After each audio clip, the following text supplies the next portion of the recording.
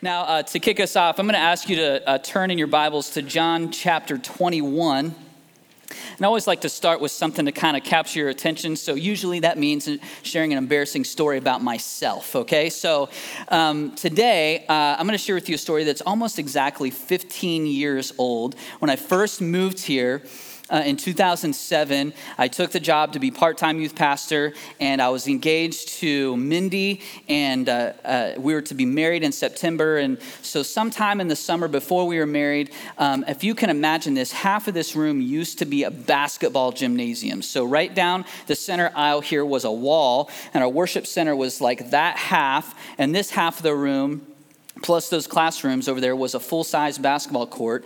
And in college, before I moved out here, it had happened a couple of times. I had dislocated my shoulder 2 or 3 times.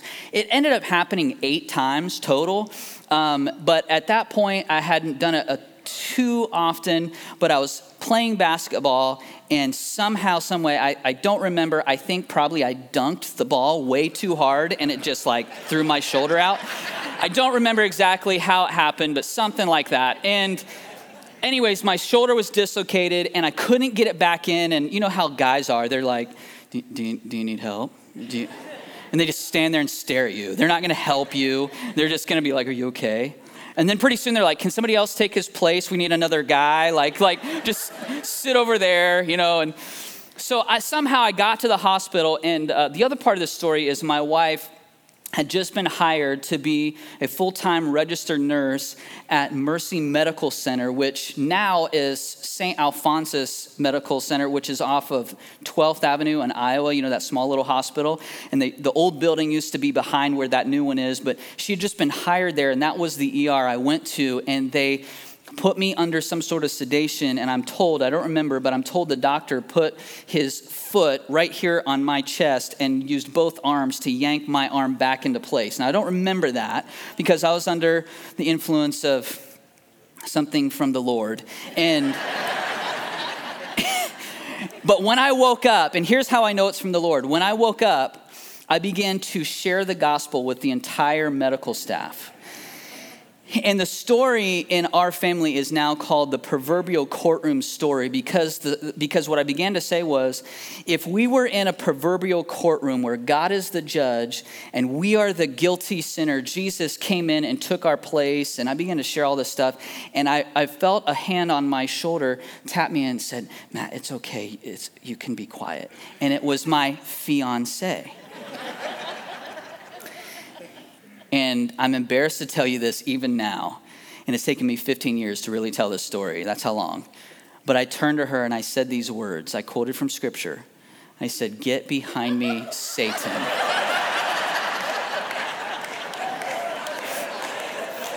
Now, I don't know why she still married me, okay?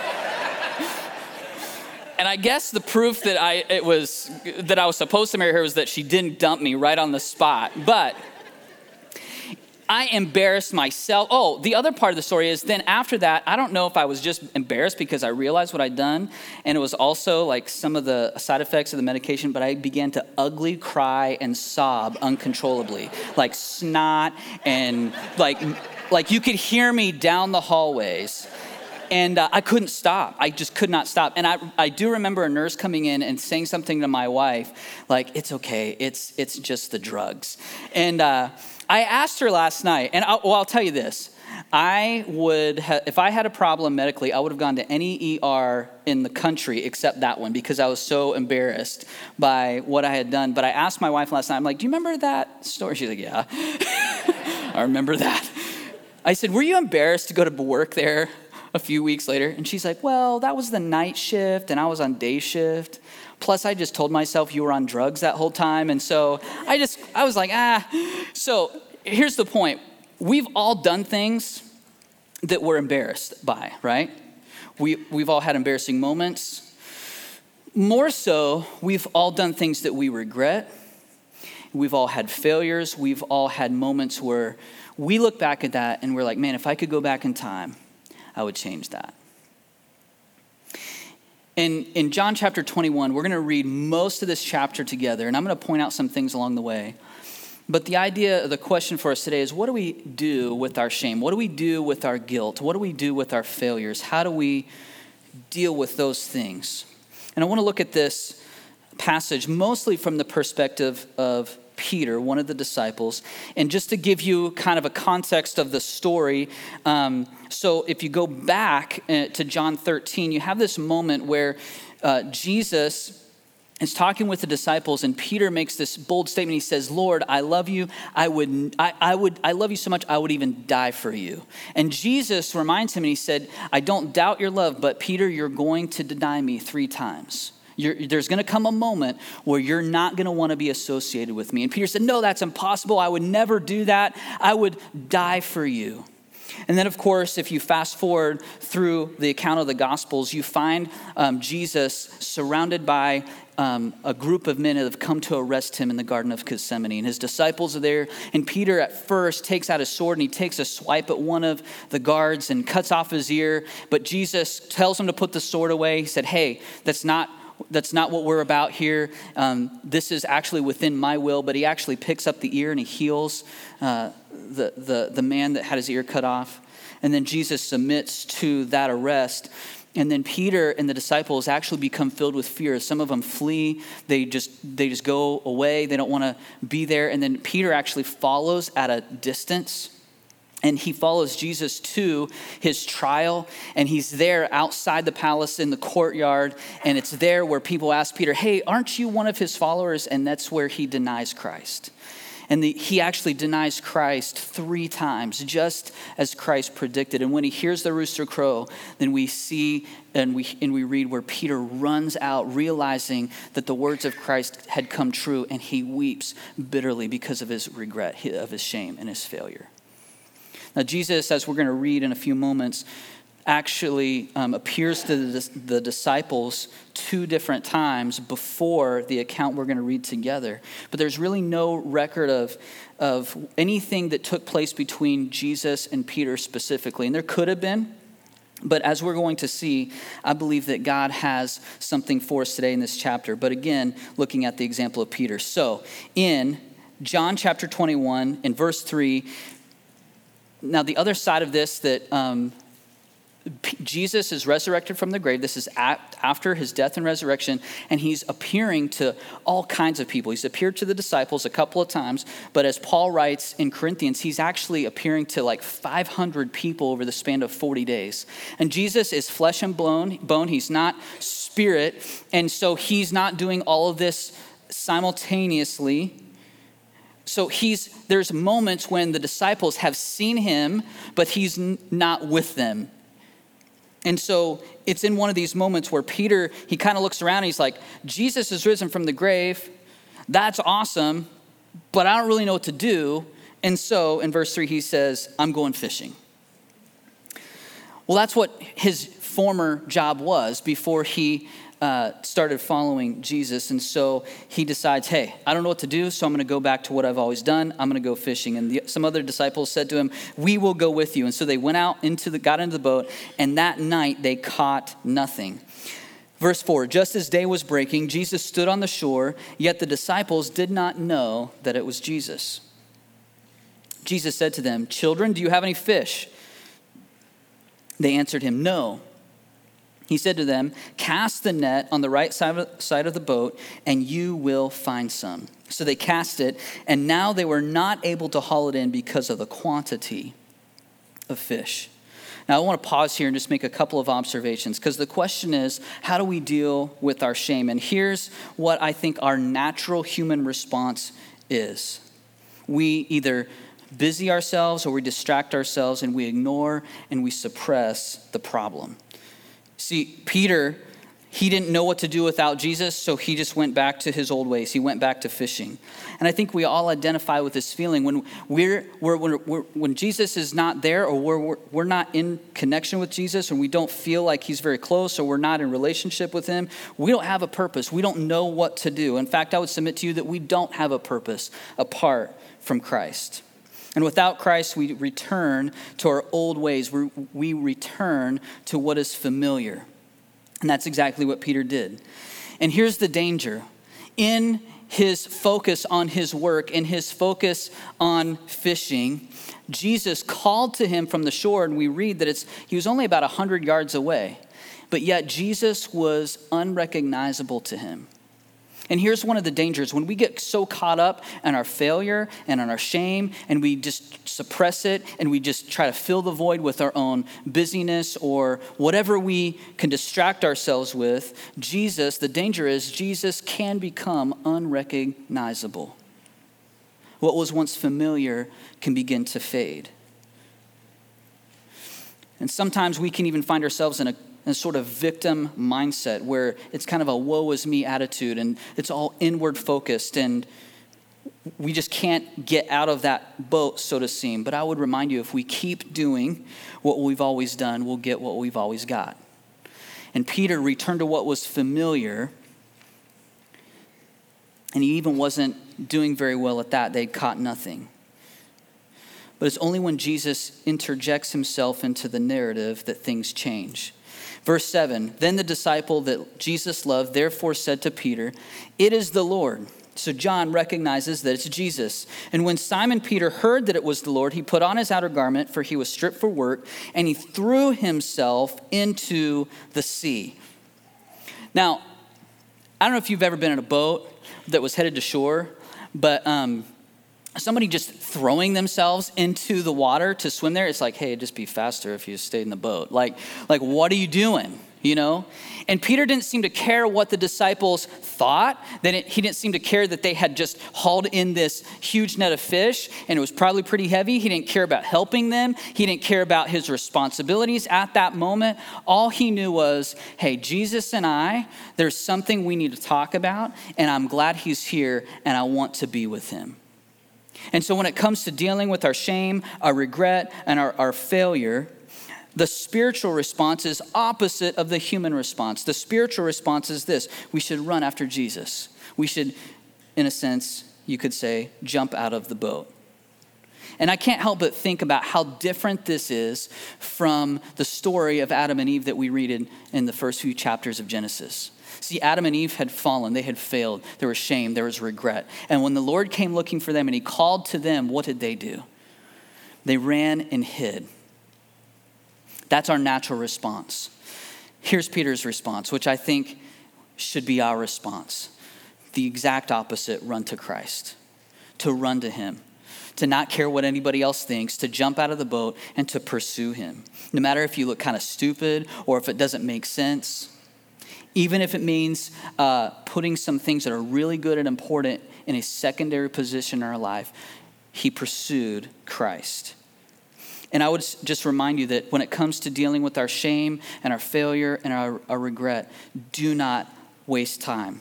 Do not let it fester. Do not ignore it. Do not just think, well, it's going to go away on its own. Time will kind of take care of it. Peter's response was immediate. As soon as he saw Jesus, as soon as he saw the opportunity, he went for it. And I would also remind you, and I kind of just touched on this, but there are some really, really important things, good things in our life that demand our attention and need our attention.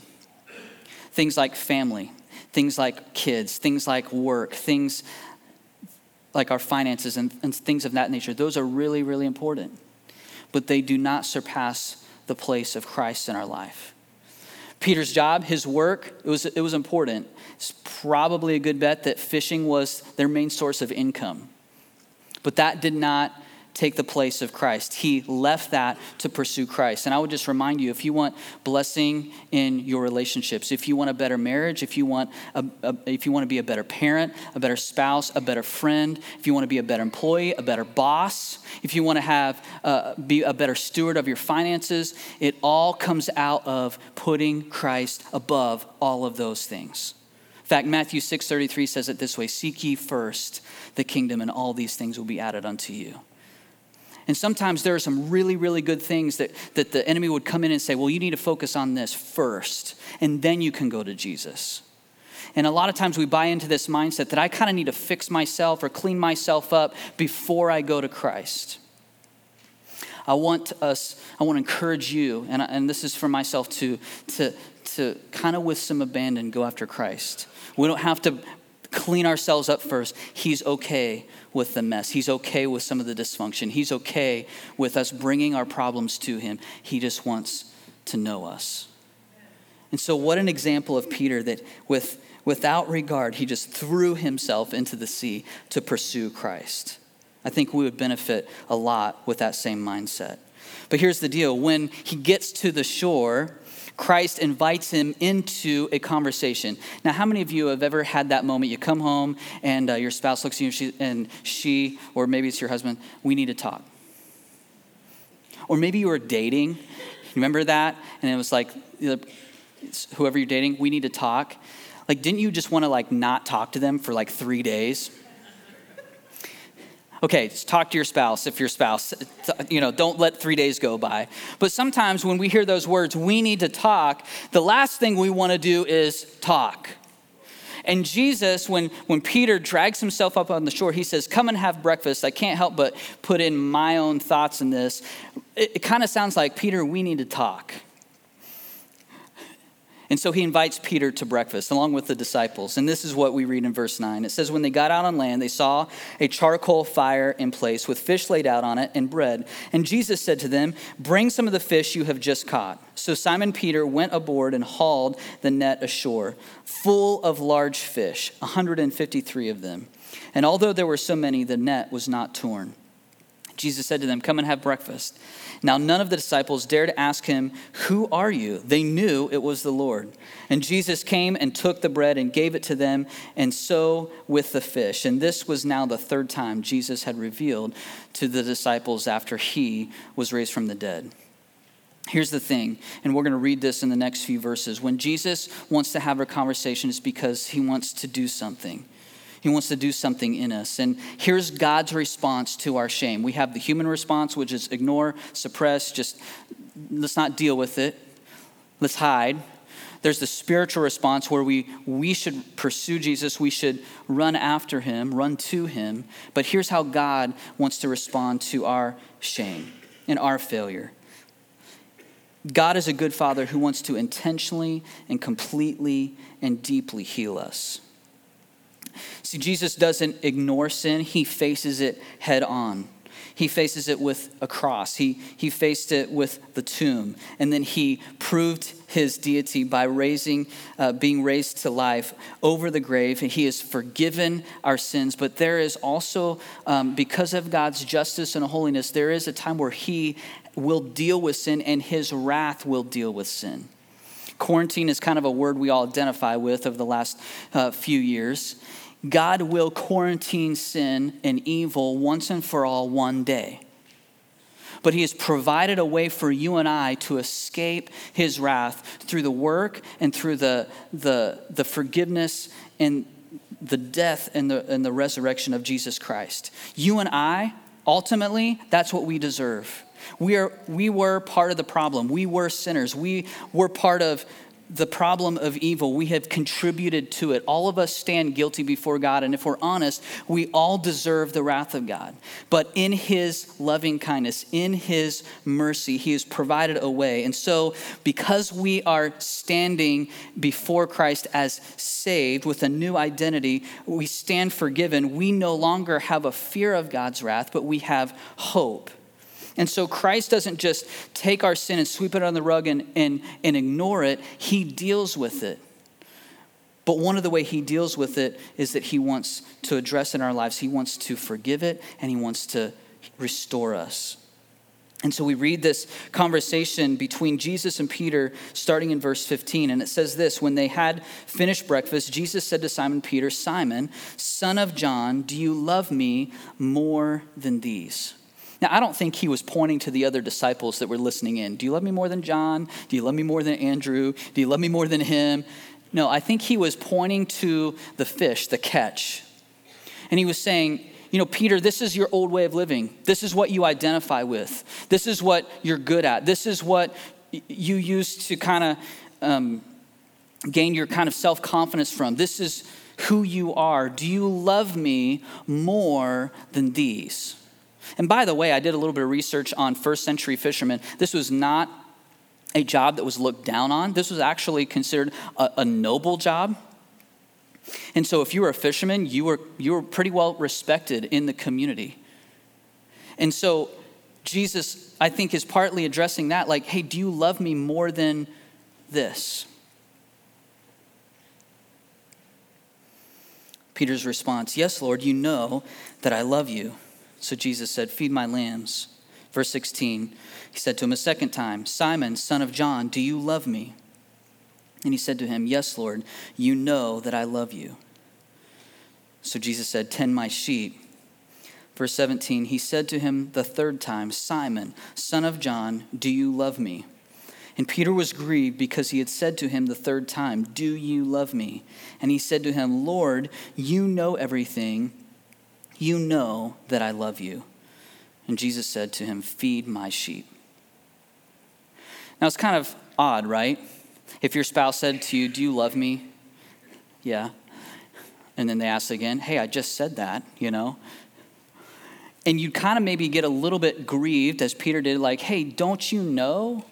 And of course, he's addressing Almighty God, the creator of heaven and earth. And he's saying, of course, you know. You know before I even know. You know everything. You know that I love you. And there almost seems to be an implied question, why do you keep asking? And I can't help but wonder, in my study, I tried to break down the Hebrew and the Greek and the different words that were used for love. And I've heard sermons that way, and I couldn't really find anything because some of those words are used interchangeably. But here's what I did find, is that there is a connection back to the denial of Peter. How many times did Peter deny Christ? 3 times. How many times did Jesus ask for his love? Here's what I can't help but think about. And whether this is exactly what the scripture is saying or not, I believe this to be true about our Father, is that he wants to completely, intentionally, fully heal us and forgive us. He doesn't do anything halfway. He doesn't do anything partway. Everything that he does is complete. And when I read those words where Peter was grieved, was Peter remembering? Was he remembering the tears? Was he remembering the moment of shame when he ran away and he wept in private because of what he had done? And was he grieved in his spirit because he recognized that Jesus was restoring him completely? I believe he was. Now, that's just my opinion. But here's what's not my opinion. Christ wants to restore you. No matter what you've done, no matter what the enemy tries to bring up from your past and use as a way to keep you from your future, Christ wants to forgive you, and he wants to do it completely and fully. A part of this that I think that we need to understand is that Jesus also commissions Peter to do something. He commissions him to feed his sheep, and this is a reference to the first century church. And if you fast forward a few weeks into the book of Acts, Peter preaches one of the first sermons in that book, and 3,000 people are saved and baptized in one single day. You could say it was the first church plant ever in Jerusalem of the New Testament church. Peter preaches that message. God gets all the glory, but Peter preaches that message. And as I was studying this, my mind ran back to that moment in Matthew 16 where Peter is having a conversation, and actually Jesus is having a conversation with the disciples. And he said, people say I'm this and that, but who do you say I am? And Peter kind of boldly, before anyone else, it was almost like he's that kid that always wants to have the answer first. And so he rushes to the answer and he says, Jesus, you're the Messiah. You're the anointed one. You're the one we have waited for. You're the one who has been prophesied about, and you are the Son of God. And Jesus affirms this, and he says, of course you are right, but this is not revealed to you by men. This has been revealed to you from God. And then Jesus does something significant, which I don't want us to miss, and that's that he changed Peter's name.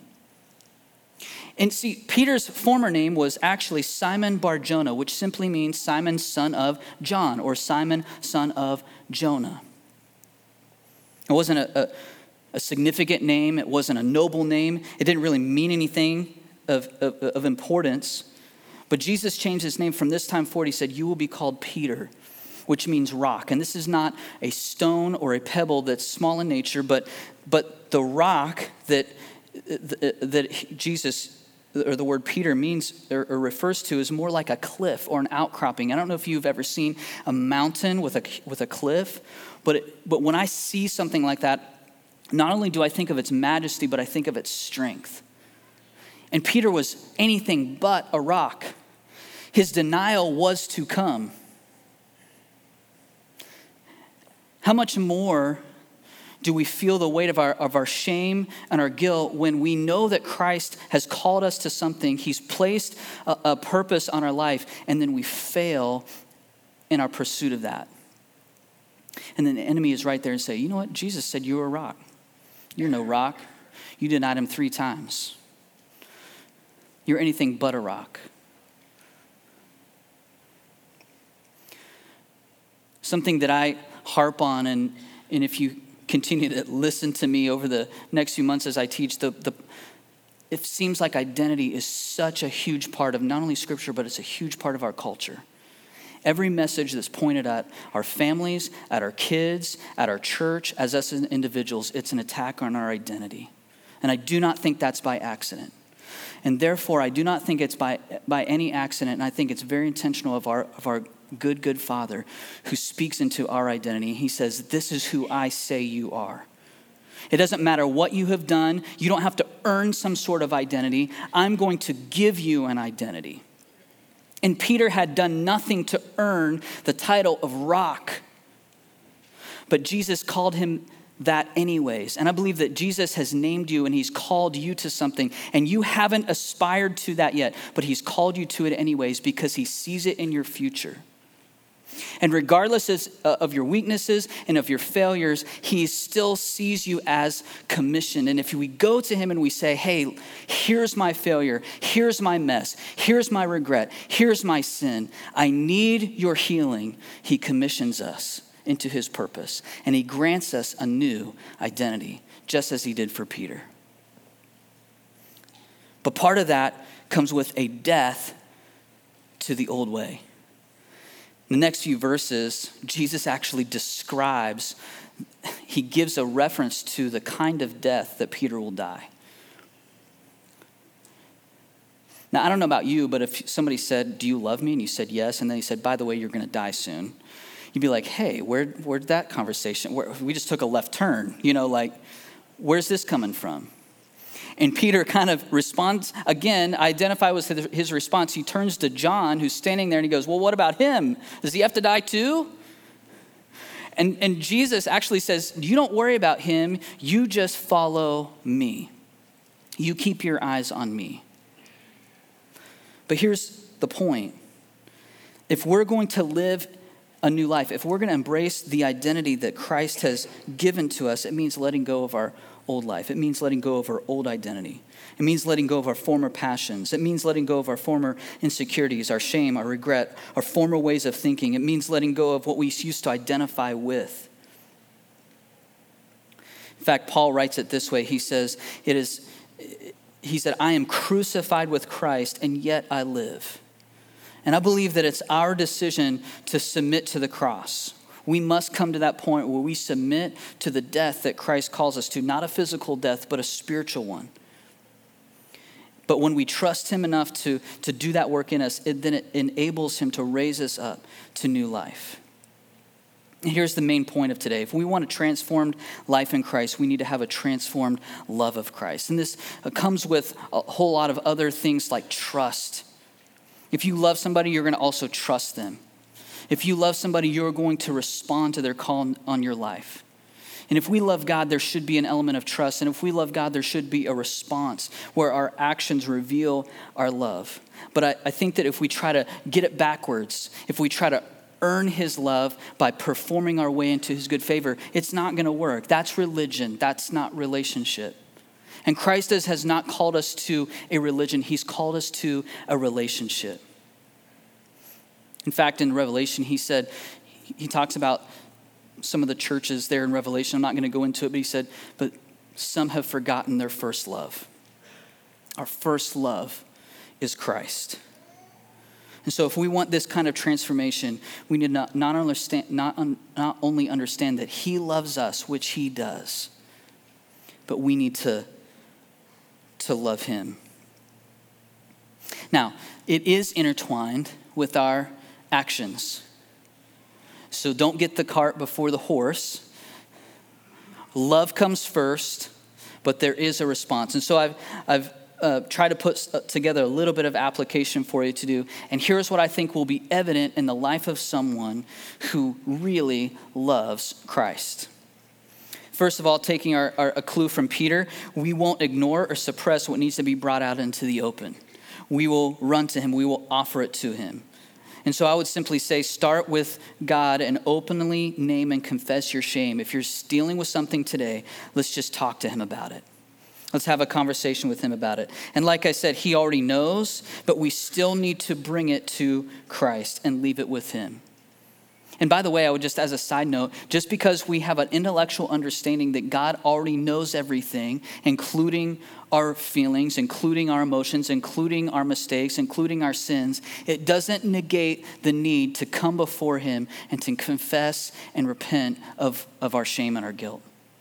He knows it, but shouldn't that make it easier to come to him anyways? In fact, Hebrews 4 says he is a high priest. He understands temptation. He was even tempted in all points just as we are. He understands our pain. He understands our weaknesses. And so, because he understands, boldly approach the throne. Our shame is not a reason to hide or to run. If anything, it's a reason to go to him. He already knows. He already knows. He saw it before you did. He already died for it, but let's bring it to him, seeking the restoration that he offers. To do this, I think it's good to talk about these kinds of things with close, trusted friends. Ecclesiastes talks a little bit about this when it says that 2 or 3 are stronger than one. And when we are in relationship with Christ, there are going to be days where, like Peter, we're going to fail. And how much better would it be if someone would be there to help pick us up, to encourage us, to say, hey, keep going. Let's get back in the fight. Let's take the next step. We all need people in our life who can do that for us. It's one of the reasons why I so appreciate the efforts of our discipleship ministry here at Grace to try to intentionally connect people to a friend or a mentor or a small group of people that can encourage us in our moments of weakness and our moments of shame. And I don't think those should be big groups, and I don't think everybody should know everything, but healing and new habits are easier when done alongside a friend or a mentor. You know, there's a guy in our church that has this crazy idea. I don't think he's here today, so I'm going to say it. He has this idea to take me hunting this fall. And a few weeks ago, he was like, hey, meet at my house. We're going to run 2 miles. And I was like, 2 miles? How about like 20 yards. Like I haven't run in like a decade. And we ran around the track at Lone Star Middle School. He said it was 6 times to do 2 miles or something like that. I lost all consciousness about mile or lap 2. And I have no idea what happened. But here's what I know is that he kept in my ear. He's like, hey, just 1 more lap. Keep going. Just another lap. Let's run a little bit harder. And I was like, and then he was like, hey, why don't you set the pace? And we walked. And then he was like, okay, I'm going to set the pace this time. As horrible as that experience was, and it was absolutely horrible, it was much, much easier when somebody ran alongside me. And now like the Nike app has this like whole running deal, and you can wear headphones, and there's like this person telling you like how cool you are and how good you are and how amazing you are, and you know you're a runner. And I'm like, I'm not a runner, you know, but I've been trying to run ever since that moment. I'm not doing great, but it's a lot easier when there's somebody in my ear literally encouraging me. I think we need that when it comes to our pursuit and our walk with Christ. We need somebody to encourage us. Secondly, I think a thing that would be good for us to consider is it's not good for us to consider. I think we must do this. We need to embrace the mission and the identity that God has placed on us. And I talked a lot about that already. But a lot of times the enemy will bring up what our failures are. He will name them, and he will label you. He will try to name you. He will try to identify you. And God may be calling you to something. You're like, well, I can't do that because of blank. Or I can't step into what God's calling me to because I am blank.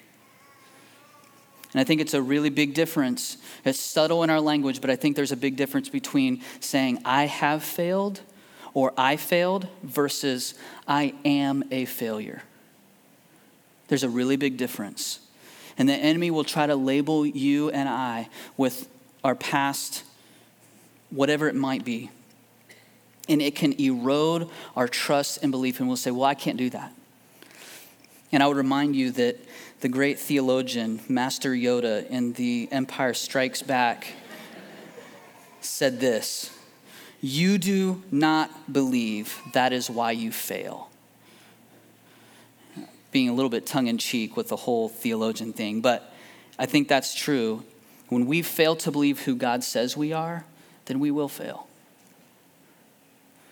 Let's intentionally embrace the identity that Christ has placed on us. And when we believe that, then our future is before us. Then we can embrace the mission that God has called us to. Thirdly, I would say we have some responsibility to participate with God in his healing process. We have a responsibility to participate in his healing process. You know, a few years ago, a man came to our church and he was in a powered wheelchair. Couldn't stand, hadn't walked in months, maybe years. It was a kind of a combination of some chronic pain issues. I'm not sure how all those things got started. Some of it was mindset, some of it was personal responsibility, but he was under a weight. And Pastor Keith, I believe, preached that morning about going all in with Christ. And so he stood at the end of the service and raised his hand and said, I want to go all in with Christ. And him just simply standing was a small miracle because he hadn't stood in months. His body was so beat down and broken down and under the influence of medication to deal with the pain and everything. His muscles had literally begun to shrink and to become atrophied, and he couldn't even walk because he had lost the muscle mass in his legs. But he stood that morning and said, I want to go all in with Christ. Now, I don't know if some of you know Adrian Rapp or not, but Adrian has been on a journey for 4 years, and last summer, he did a cannonball off the dock at the lake at our student summer camp while he was one of our small group leaders. He went from being in a wheelchair to doing a cannonball. Let me say that again. He went from being in a wheelchair to doing a cannonball. Do you know what a cannonball is? Maybe you don't know. Like, it's when you get to the edge of the pool or the water and you jump as high as you can, you tuck your knees up on your chin, and you make this huge splash. That's what a cannonball is. So you did know. Okay, you're not surprised. So he went from a wheelchair to doing a cannonball. Okay. And God didn't heal him in that moment.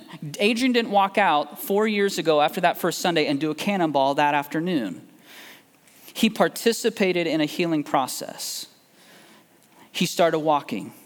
He started getting up a little bit earlier. He started setting a goal for this many steps a day. And then it was 5,000. And then it was 10,000. Now he's running. He's one of these crazy people that tries to get me to run with him.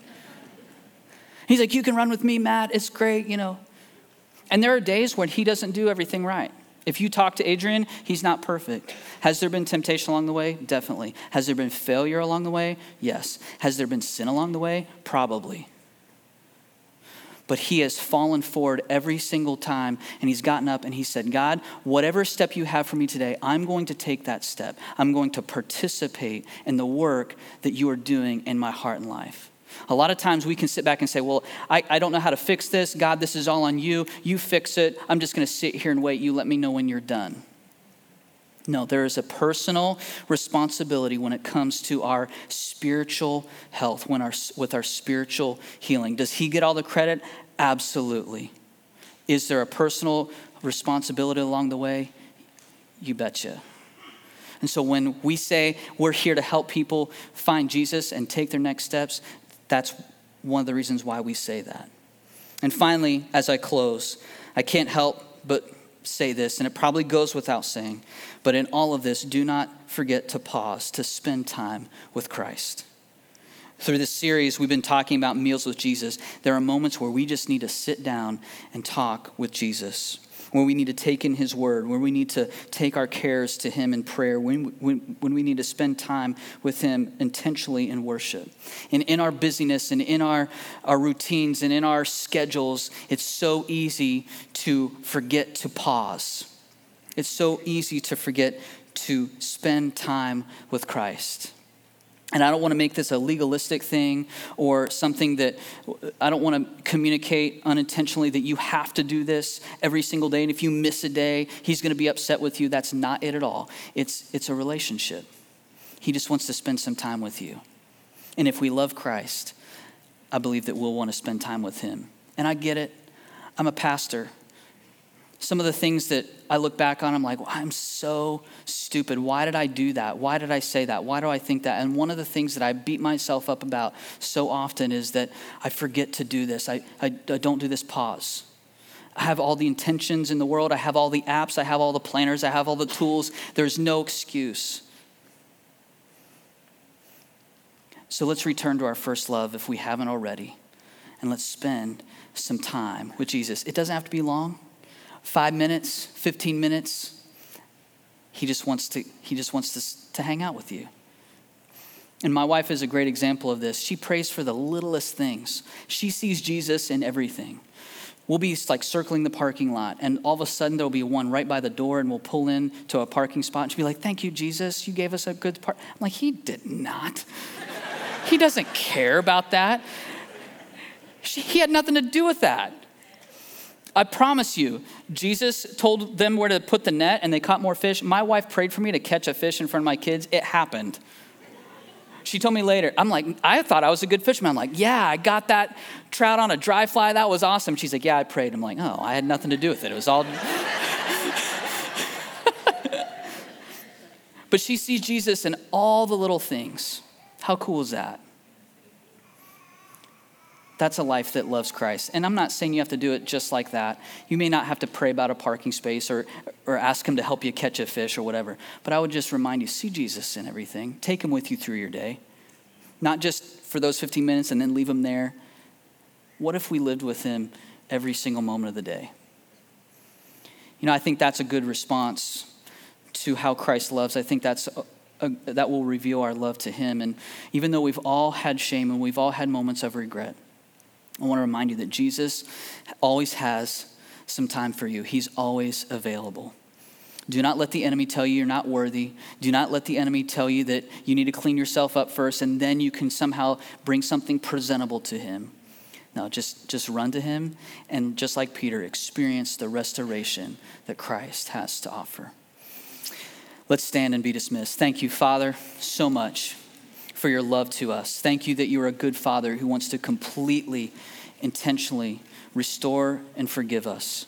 Lord, I thank you for the example of Peter, where he didn't shy away from you, but he pursued you. And Lord, I pray that if there's anyone here this morning that's tempted to hide or to run or to ignore, I pray that they would realize that all that you are offering is mercy, forgiveness, restoration. You're not a God who condemns. You're a God who restores. And Lord, we thank you so much for that. And I pray that we would live in step with you, in relationship with you. May this not be a religion where we just try to earn our way into your good favor. May we remember that you just want to know us. So Lord, restore our love for you if that's what our next step is. And Lord, I pray that whatever our next step is, I don't know what it is. It's different for probably every individual in this room. But Lord, give us the courage to take that next step of obedience. Lord, we love you and we give you all the praise that you are worthy of. In your name, amen. Thank you so much for your kind attention. Happy Father's Day. Pops, grab your pop out there and we'll see you next week. Thank you so much for your kind attention.